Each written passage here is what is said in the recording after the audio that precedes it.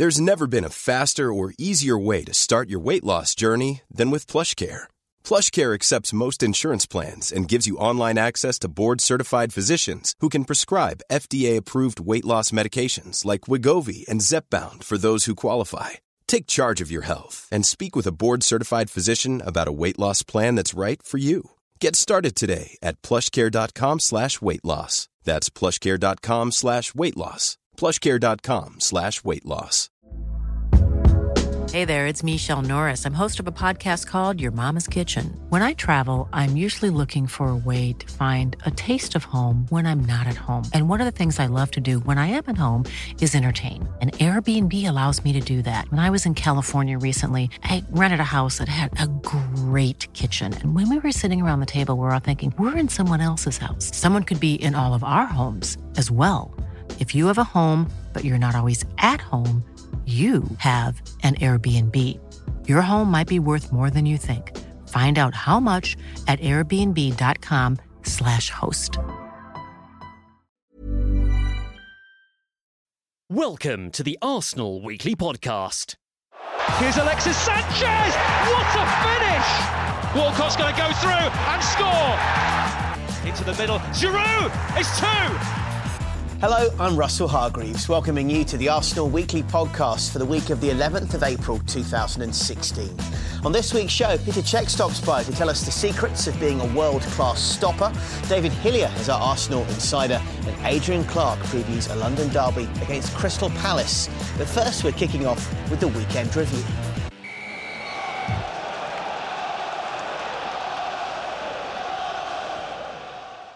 Arsenal travel to Upton Park to face West Ham United for the final time in the Boleyn Ground's 112-year history, with both teams looking to keep pace with the sides above them, and the game burst into life on 18 minutes. Monreal does recycle and take a touch and looks to come inside the penalty area again, and then was caught there by Antonio. He's gone down clutching his thigh. He can't believe he's not got a penalty. Arsenal still coming forward. This is Mesut Ozil to finish! Into the corner. The Gunners have the advantage.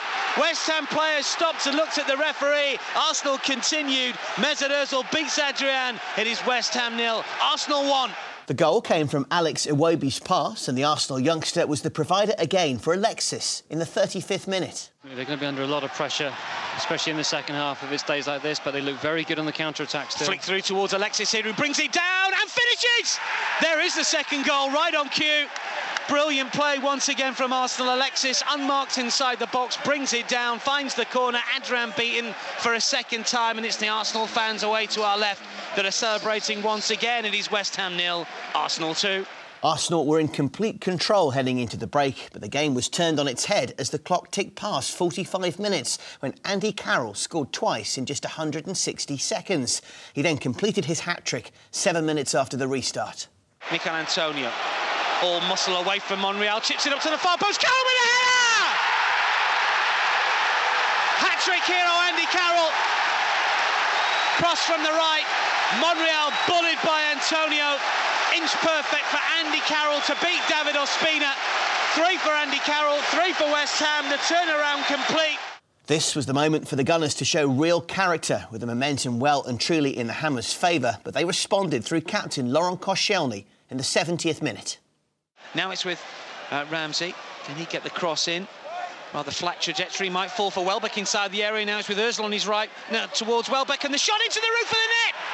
Koscielny, how many important goals does that man score? He's got another here in the right place at the right time, just to caress the ball into the top corner, and it's 3-3. A real striker's finish from Laurent Koscielny after good work from Ramsey and Welbeck, keeping the move alive inside the box. What a game this is. Both teams went looking for that all-important winner, but the spoils would be shared. After a brilliant game, Arsene Wenger was conflicted in his feelings about the result. And overall, you can say it's not a very bad result to draw here. But in the context of the league and where we are and what we want to achieve, of course, it's a very bad result for us. The boss also spoke about why he thought his team couldn't find a winner. In the end, I think we had the opportunities to score a fourth goal, but we were not calm enough. I think we rushed our game in the box, and that's disappointing. And one or two times on counter-attack, the pass didn't come out quickly enough out of the feet, and that's why we missed. The draw wasn't much use to either team, and coupled with the win for Leicester and Tottenham, that's left Arsenal needing to take maximum points from their remaining 6 games if they're to have any chance of winning the Premier League title. Petr Cech was on the bench for that pulsating London derby against West Ham, and we'll talk to him next.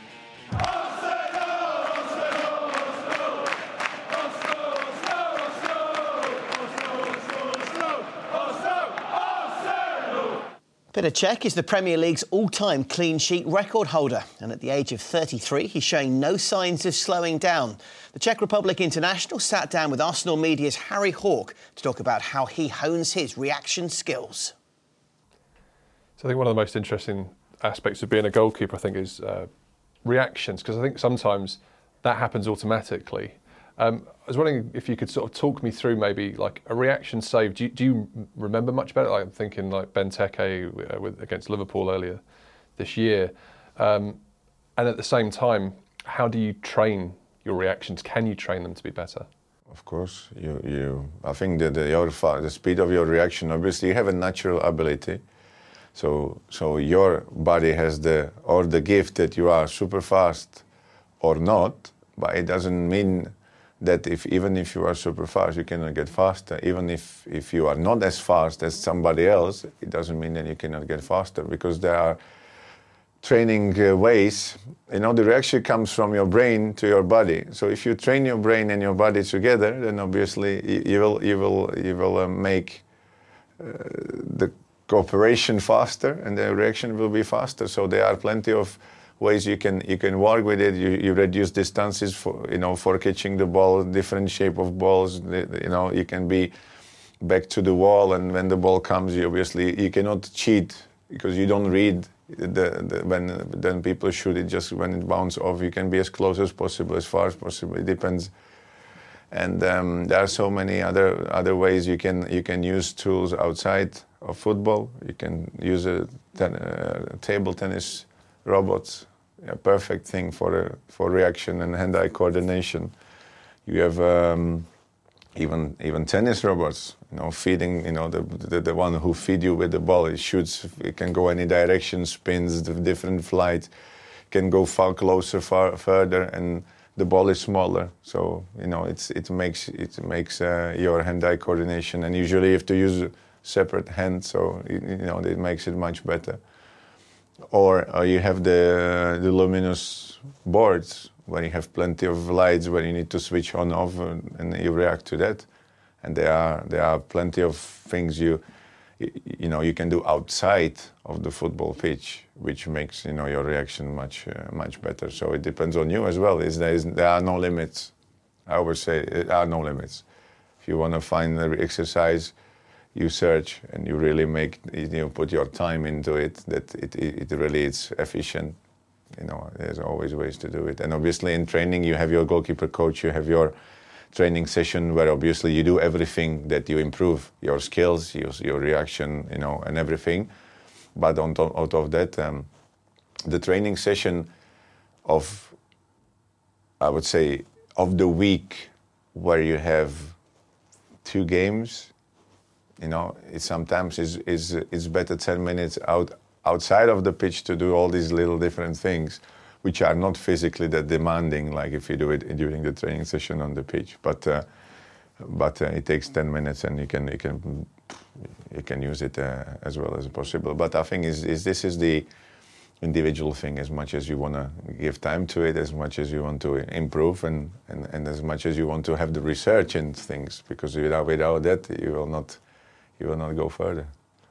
Do you have a situation like at the end of 90 minutes where either you've had a really good battle against a striker, or they feel that they've had an equally hard time against you, and you maybe have a conversation with them, or just sort of say, well, that was a great game? Or yeah, I have to say, it's a part of the game. For 90 minutes or 95 minutes, you are on the battlefield. But then when the game finishes, sometimes you enjoy the games because it had these individual battles and it had this challenge, and then sometimes you walk and think like, I love this part of the game because I was battling with with him every corner, every free kick. We were there, pushing each other, and he tried to block me, and he couldn't, get it. And when you finish the game, on top of that, you think like, okay, you give me a hard time, but I did well, and you're happy with that. So, if you play the game for such a long time, and you know the players, and you play against players a long time, obviously, you know them better. They know you a little bit. So in the end of the game, sometimes you have a little, sometimes. Not all the time, but there are games where you speak to people, and then you have to respect your opponent. You have to respect the game in a way, because everybody wants to win. Everybody, it means everything to everyone.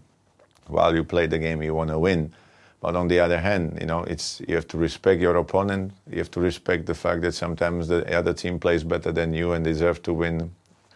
Sometimes it just works this way, and they spend as much time as you to prepare, to play, to win, and they give everything to that. So, you need to respect that as well. So this is where, the team sport generally teach you this not only ability to work in a team, but, respect your opponent and try to play fair play. This is obviously a big part of sport. Cech has already proved to be one of Arsene Wenger's most shrewd pieces of business, and with many years left in the tank, let's hope he can add to his already impressive list of honours. It's half-time on this week's show, so let's move from Arsenal's current number one to perhaps their greatest of all time in this week's history lesson. And it's Adams, put through by Bold! Would you believe it? Or Charlie George, who can hit him. Oh, lovely goal! It's up for grabs now! Thomas! Right at the end! On April the 13th, 2003, David Seaman played his 1,000th professional game as the Gunners faced Sheffield United, that in the FA Cup semi-final at Old Trafford. With less than 10 minutes remaining, and with Arsenal defending a one-goal lead, Paul Pesky-Solido looked destined to send the game into extra time. But Seaman had other ideas. Page again, and a chance to hook it in, and it's not gone in. How did it stay out? Osama can't believe it. He can't believe it. And Seaman, what a magnificent save. Breathtaking. Another Premier League great, Peter Schmeichel, who was a pundit for BBC on the day, says it was the best save he's ever seen. High praise indeed there. Here's David's memories of it. It's definitely in the top three, easily. And somebody asked me that question the other day, like, what other saves do you? And I couldn't remember any of them. But I'm sure there is, there's been a few. But it does rate on, in the top three, because we weren't playing well, but we were holding on. And then we knew we'd got a big game against Manchester coming on the Wednesday. So we didn't need to go into extra time. And plus it was on my 1,000th game, so it was all perfectly made, and I produced the goods. Arsenal would go on to beat Southampton in that season's final, with Seaman keeping a clean sheet in a 1-0 win. He captained the side in Patrick Vieira's absence that day, and his final act as an Arsenal player was to lift the famous trophy, his 8th major honour with the team. We'll have another history lesson next week, but now let's talk to a former teammate of David Seaman. That's David Hillier. Let's hear from another Arsenal insider on the Arsenal Weekly Podcast. Our Arsenal insider this week is a man who played 143 times for the Gunners and certainly knows a thing or two about winning league championships. I'm delighted to say it's David Hillier who now joins us on the Arsenal Weekly Podcast. David, hello mate, how's it going? Hi Russ, yeah, great to be with you. Everything's going well, thank you. Much to discuss regarding the club, but we'll start, if we can, with what we've just relived on the show, which is David Seaman's finest save for the club. That was in this week's history lesson. You played alongside him, and a guy who made a remarkable impact, I'm sure, week in, week out, being between the sticks. Yeah, I think David was something special. When I was at the club, he was the first team goalkeeper throughout my career, all my games at the club. Obviously, John Lukic was there at the same time as well, but David was a character, bigger than he actually is. A massive person, but a massive character, lovely bloke, but a great footballer as well. Yeah, and someone that just gives so much confidence and so much solidity to those around him, I'd have thought as well. What are your recollections of one or two of his best saves and best moments from when you were out on the pitch? Well, I think there's two big recollections of mine playing alongside David. Sampdoria in the Cup Winners' Cup, penalty save. Just, a big player at a big time up against, the likes of Lombardo and making just fantastic saves, enabling us to progress in that competition. That was one of his finest group of saves that I'd seen. But he'll also be remembered for the Naïm goal, which was, I don't think it was his fault at all. It was just a goal, out of this world, and sort of no one was expecting that. But day in, day out, David showed immense talent, just out on the training ground. He was fantastic with the younger goalkeepers. He worked really hard with Bob Wilson, who was also one of our sort of stalwart goalkeepers, if you like, throughout history. And, he's just a great man. Yeah, I completely agree with that. We've had Bob on the show over the course of this season saying a very similar thing as well. If I can, we'll move on to the events of the West Ham game. You were there covering it, of course. I'll just start with the goalkeeper side of things, and not in any way to say that David Ospina was to blame for any of the goals, clearly in this 3-3 draw, but I just wonder personally whether the aerial presence of Petr Cech and what he instills was missed, and whether that might then therefore change. Yeah, possibly. I mean, you'll never know. Hindsight's a lovely thing. But before the game, I think a lot of us people involved in football was expecting Cech to come back into the side. It's a very big game, and as you've mentioned, they're a physical side. We knew Andy Carroll would be involved, and lots of aerial balls, and it takes a lot of organisation and, a lot of experience. And I think maybe Ospina was lacking in some respects from that. But the manager stuck with Ospina. He'd done well while Cech had been out with his calf injury. And, you've got to give credit to him. He did make a couple of good saves in the game as well. Now, just looking more widely at the game, obviously Arsenal, I was there as well, 2-0 up and then 3-2 down, coming back to 3-3. There are some positives to take, but some frustration. I'm Sandra, and I'm just the professional your small business was looking for. But you didn't hire me because you didn't use LinkedIn Jobs. LinkedIn has professionals you can't find anywhere else, including those who aren't actively looking for a new job, but might be open to the perfect role, like me. In a given month, over 70% of LinkedIn users don't visit other leading job sites. So if you're not looking on LinkedIn, you'll miss out on great candidates like Sandra. Start hiring professionals like a professional. Post your free job on linkedin.com/achieve today.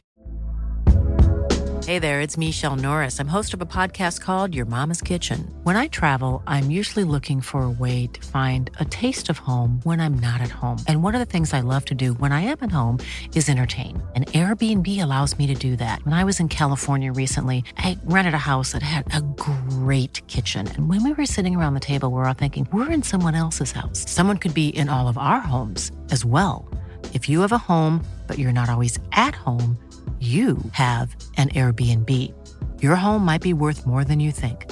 Find out how much at airbnb.com/host. When it comes to your finances, you think you've done it all. You've saved, you've researched, and you've invested all that you can. Now it's time to take those investments to the next level by using the brand behind every great investor, Yahoo Finance. As America's #1 finance destination, Yahoo Finance has everything you need, whether you're a seasoned trader or just dipping your toes into the market. Join the millions of investors who trust Yahoo Finance to guide them on their financial journey. For comprehensive financial news and analysis, visit yahoofinance.com, the #1 financial destination, yahoofinance.com. As well, and I guess chief among them really is the way that Leicester and Spurs went. Title challenge is looking all the more forlorn now. Yeah, I think we've just got to finish as high as we can and focus on that. Win our last bunch of games, and satisfy the fans' appetite for good football, lots of goals, and finish the season on a high. But regarding the game, it was a tough one. We got 2-0 up. We was playing quite confident. It was a really good game, good fast pace. It was end-to-end. Both teams were playing a very physical game. And I thought the referee, Craig Paulson, I thought he let the game roll pretty well. He let a lot of challenges go. He refereed it good. It was a good London derby. And at 2-0, you think it's all but done. But in those sort of catastrophic 3 minutes before the break, Andy Carroll just devastated us with 2 goals. And I don't think we ever really recovered from that and was, I wouldn't say fortunate to get back to a draw, because I think that was a deserved result. But it could have easily been a loss again to West Ham, and that's a double they would have done over us. And I know it's an age-old and a tough question, but if you look for Arsenal and their hopeful improvements into next season, there is that susceptibility if you go hard at the defence with physicality and really kind of put them on the back foot there. Yeah, I think there's a tough compromise for the Arsenal side because they're not an overly physical side and they play a lot of football. It's very difficult to play a lot of football and be physical. And I think Arsenal, the transition between being the two sort of having the two attitudes on the pitch sometimes is difficult for us. We either play football or we knuckle down and roll our sleeves up, and it's difficult sometimes to do both. And I think we have come a cropper against teams who have just battered us physically for 90 minutes. Yeah, I understand exactly where you're coming from and trying to get a balance in game between the two approaches and a kind of reactive balance as well, absolutely. Looking at a few of the positives, good to see Ozil back on the score sheet. Alexis clearly getting back to something resembling his best, and both of those two goals set up by young Alex Iwobi, who's really enjoying himself, isn't he? Yeah, I think they're definitely big positives towards the last group of games. Iwobi coming into it, hitting a bit of form, getting his goal, I think that gave him a lot of confidence. And again, Alexis is a man who's driven by goals and confidence, and he's slowly getting back to form. So, yeah, it bodes well for the last few games of the season. But I think we've really got to focus on the start of next season and players like that starting the season in the form that they're in now. And what about your old position? You look at the sort of two players that are in the engine room behind the three advanced players, behind the striker, if you like, in a 2-3-1 sort of attacking formation. What did you make of the combination of Coquelin and El Neni, not just in this game, but in the last couple where they've been in that position together? I think they've done really well together. They complement each other. Coquelin is more defensive. There's no doubt about that. He just likes to sit. But we've seen El Neni kind of come out of his shell, make more forward passes, forward runs. He's going to try and add to the goals tally, I think. But what Arsenal's got to be careful of is not sacrificing two players as defensive midfield. When we played with Mikel Arteta a lot of the time and Flamini, I kind of felt personally that there was two players doing one job. Now we've got Coquelin who can sit and El Neni who can go forward off of him. I think it's a slightly different dimension in their partnership, and I think that's what Arsenal needs to move forward. And just while we're on this, finally, for the footballing side of things, you've got Aaron Ramsey there too, who I thought made a real difference coming on back from injury, and I thought he looked very lively and very hungry indeed. He can potentially play that role, can't he? Or, of course, he can play as part of the three advanced players as well. Yeah, he can, and I think what Ramsey brings to the side now, although he's only young, he's one of the more experienced players in that midfield. So when he comes on, he knows how to get that little bit extra out of the El Nenis and Coquelins, and he'll make the moves and the runs playing off the front. I think his experience now does show and shine through. So when he's fit, and don't forget we've got Jack to come back as well, Santi Cazorla. The midfield's looking fantastic. Yeah, just a shame that it's almost too late, isn't it, for this season? But as you say, with Santi and Jack, who we've seen play for the Arsenal under-21s against Newcastle in the last few days as well, and put in a decent shift for a good few minutes, that is really promising. Yeah, it's always positive when players have been out for a long time. And that first game back, always a worry. But I'm sure after they'll have 4 months of intensive training before the start of the season, going back on what they've already had, like with their rehab, so they should be coming back super fit into the start of the season. So it will be a time to look forward to. Yeah, absolutely. So you're back in the studio for the Matchday show for the West Bromwich Albion game, aren't you? How much do you enjoy that side of it? That's right. I'm doing the West Brom. Yeah, I love it. I love the Matchday show because you get to talk about previous games and have a little bit of input from a player's point of view. I work alongside Dan most of the time, sometimes Adrian Clark, and it's good to put the player's point of view across and just have that contact with the fans. And then I do the commentary as well, the punditry, which is also good because you get to watch the game, get to watch my favourite team, and hopefully most of the time I go home happy. And Adrian Clark, who you mentioned there, who's joining us in just a second for his regular section of the show, an old teammate of yours, now a colleague on the media side, and of course a proud new father, as we'll put to him in just a second. Yeah, I've just heard recently that he's got himself a little daughter. So that's a lovely little spring present for him. but he's not a young lad anymore. So he's going to have a few late nights, and he'll have a few wrinkly bags under his eyes, I suppose, in the morning. But it'll be worth it. I'm really pleased for him. Can't wait to see him, and I'll get something for the little one. Sounds good. That's David Hillier joining us here on the Arsenal Weekly podcast. And mate, appreciate your time. No worries. Thanks, Rod.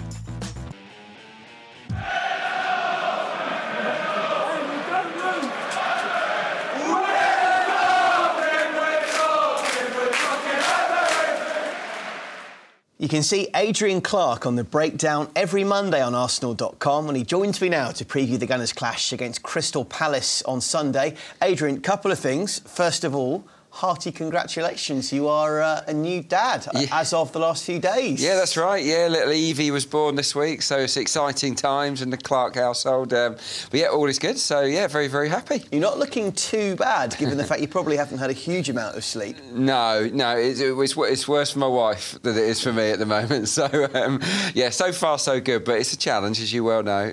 And as you just heard from David Hillier, as we were having on the show, a man you used to play with, passing on his congratulations and his insight into you as well. Yeah, brilliant. Yeah, no, I get on really well with Dave. He was a top lad here as a player, and we get to work together as well here on Arsenal Player now. It's funny how things work out. I get to see all my old mates from back in the day, Hillier, Hughesy, those guys. So and Perry Groves, who I used to clean the boots for. So it's a bit of a reunion of sorts. All a full circle, and your new friends and colleagues alike. Of course. Right, my friend, much to talk about, but we'll start about Crystal Palace and a team who obviously started this season brilliantly. We saw Yohan Cabaye pulling the strings when he was fully fit.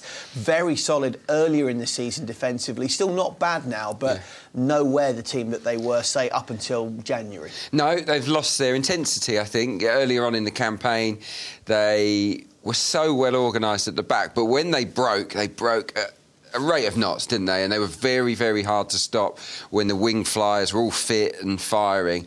And since then, Alan Pardew hasn't always had all of his armoury available, has he? And I think that has affected them to some degree. And the problem really has been a lack of a striker for them. They haven't got somebody to knock in double-figure goals. I think their leading scorer is on 5. Scott Dan, the centre-half, is their joint leading scorer in terms of assists. Even though we look at the likes of Balassi, Punch and Zaha and think, wow, they're good players, especially on the counter. No one's got more than 3 assists this season, so that tells me there's a slight lack of creativity or maybe imagination inside the final third. So I think that's where they've fallen down. For Palace to succeed, they have to be at it 100% every single game, a little bit like Leicester, and they haven't been anywhere near that in the last few months. Does it surprise you that one or two of those things were probably apparent, I'd have said, in and around the January transfer window? And Alan Pardew did make some moves. For example, Adebayor came in. But for me, I just wonder whether he could have targeted one or two very, very good players that were a clear upgrade and really kicked that squad on for this second half of the campaign. Yeah, interesting point. Yeah, I mean, looking back, hindsight's a funny thing, but that is what he will no doubt wish he would have done. Adebayor looked to me like it was a bargain at the time. I covered his one goal. I saw that live. But he's a very moody player, isn't he, Adebayor? And if he's not with it, he offers next to nothing. So that's been a problem for them this season. I think they did miss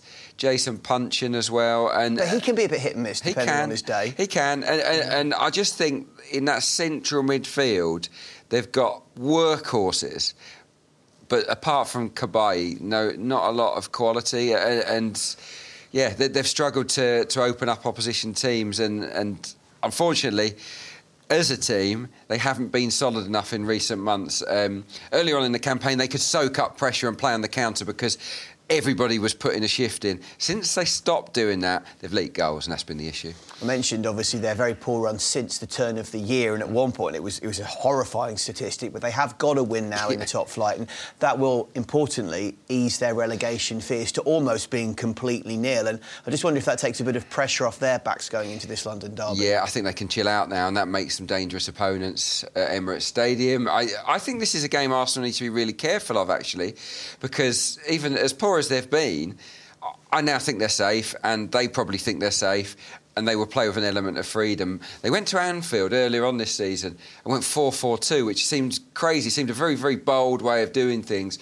I think Balassi was up top, where he was Saka or Zaha, and they really got at Liverpool.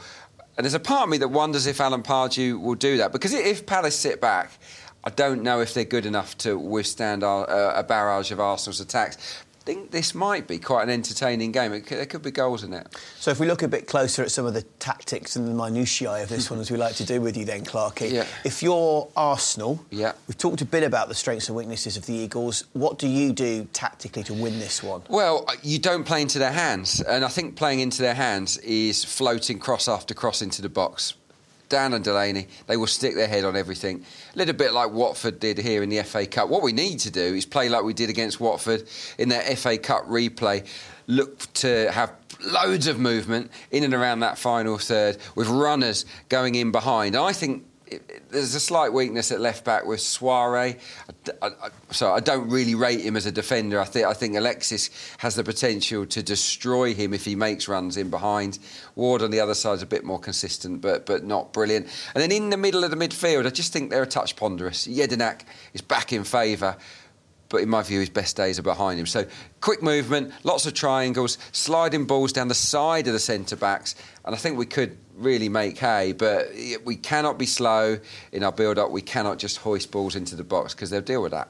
I think Ward's happier on the other side of the full-back pairing as well, but that's another issue for me anyway, not getting the best out of him. OK, so if you're Palace, you look at Arsenal, where do you really go for it? Well, I mean, you look at Arsenal's last game against West Ham, really disappointing from a defensive perspective, and they would target the centre-halves. They really were. I mean, Gabriel struggled in that match against West Ham United, especially with aerial balls. Laurent Koscielny, who I'm a big fan of, wasn't a lot better, if truth be told.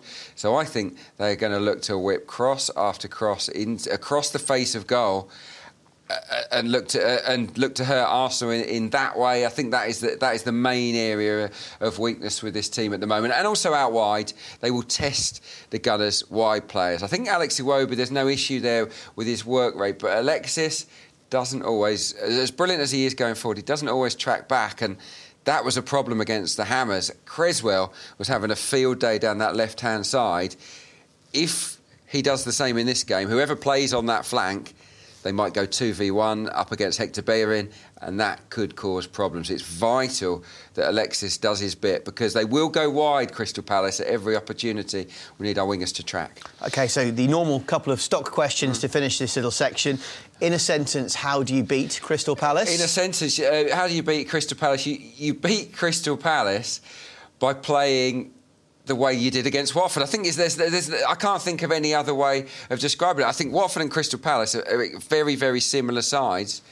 Do the same as we did in that game, and I think we could see a similar result. But you can't switch off at the back. I know this is a very long sentence, but you cannot afford to switch off at the back because they do have dangerous players. I know they don't score a hatful of goals, but they have the potential to hurt us on counters. That is what their game is built around. In a 200-word sentence. Only kidding. And what about, I know it's tough, but we've talked about a myriad of options. What is your key head-to-head? I think the key head-to-head is Alexis against Soiré because I see it one-sided.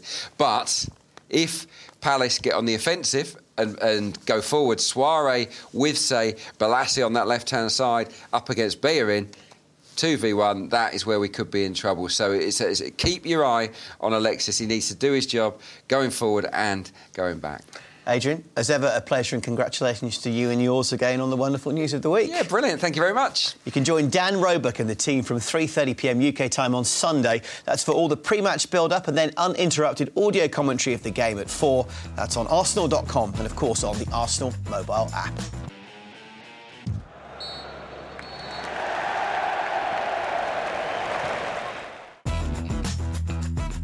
That's full-time on this week's show. Our thanks to Peter Cech, to David Hillier and to Adrian Clark for their contributions today. And remember, if you haven't already, you can subscribe to the podcast on iTunes and you'll never miss another new show.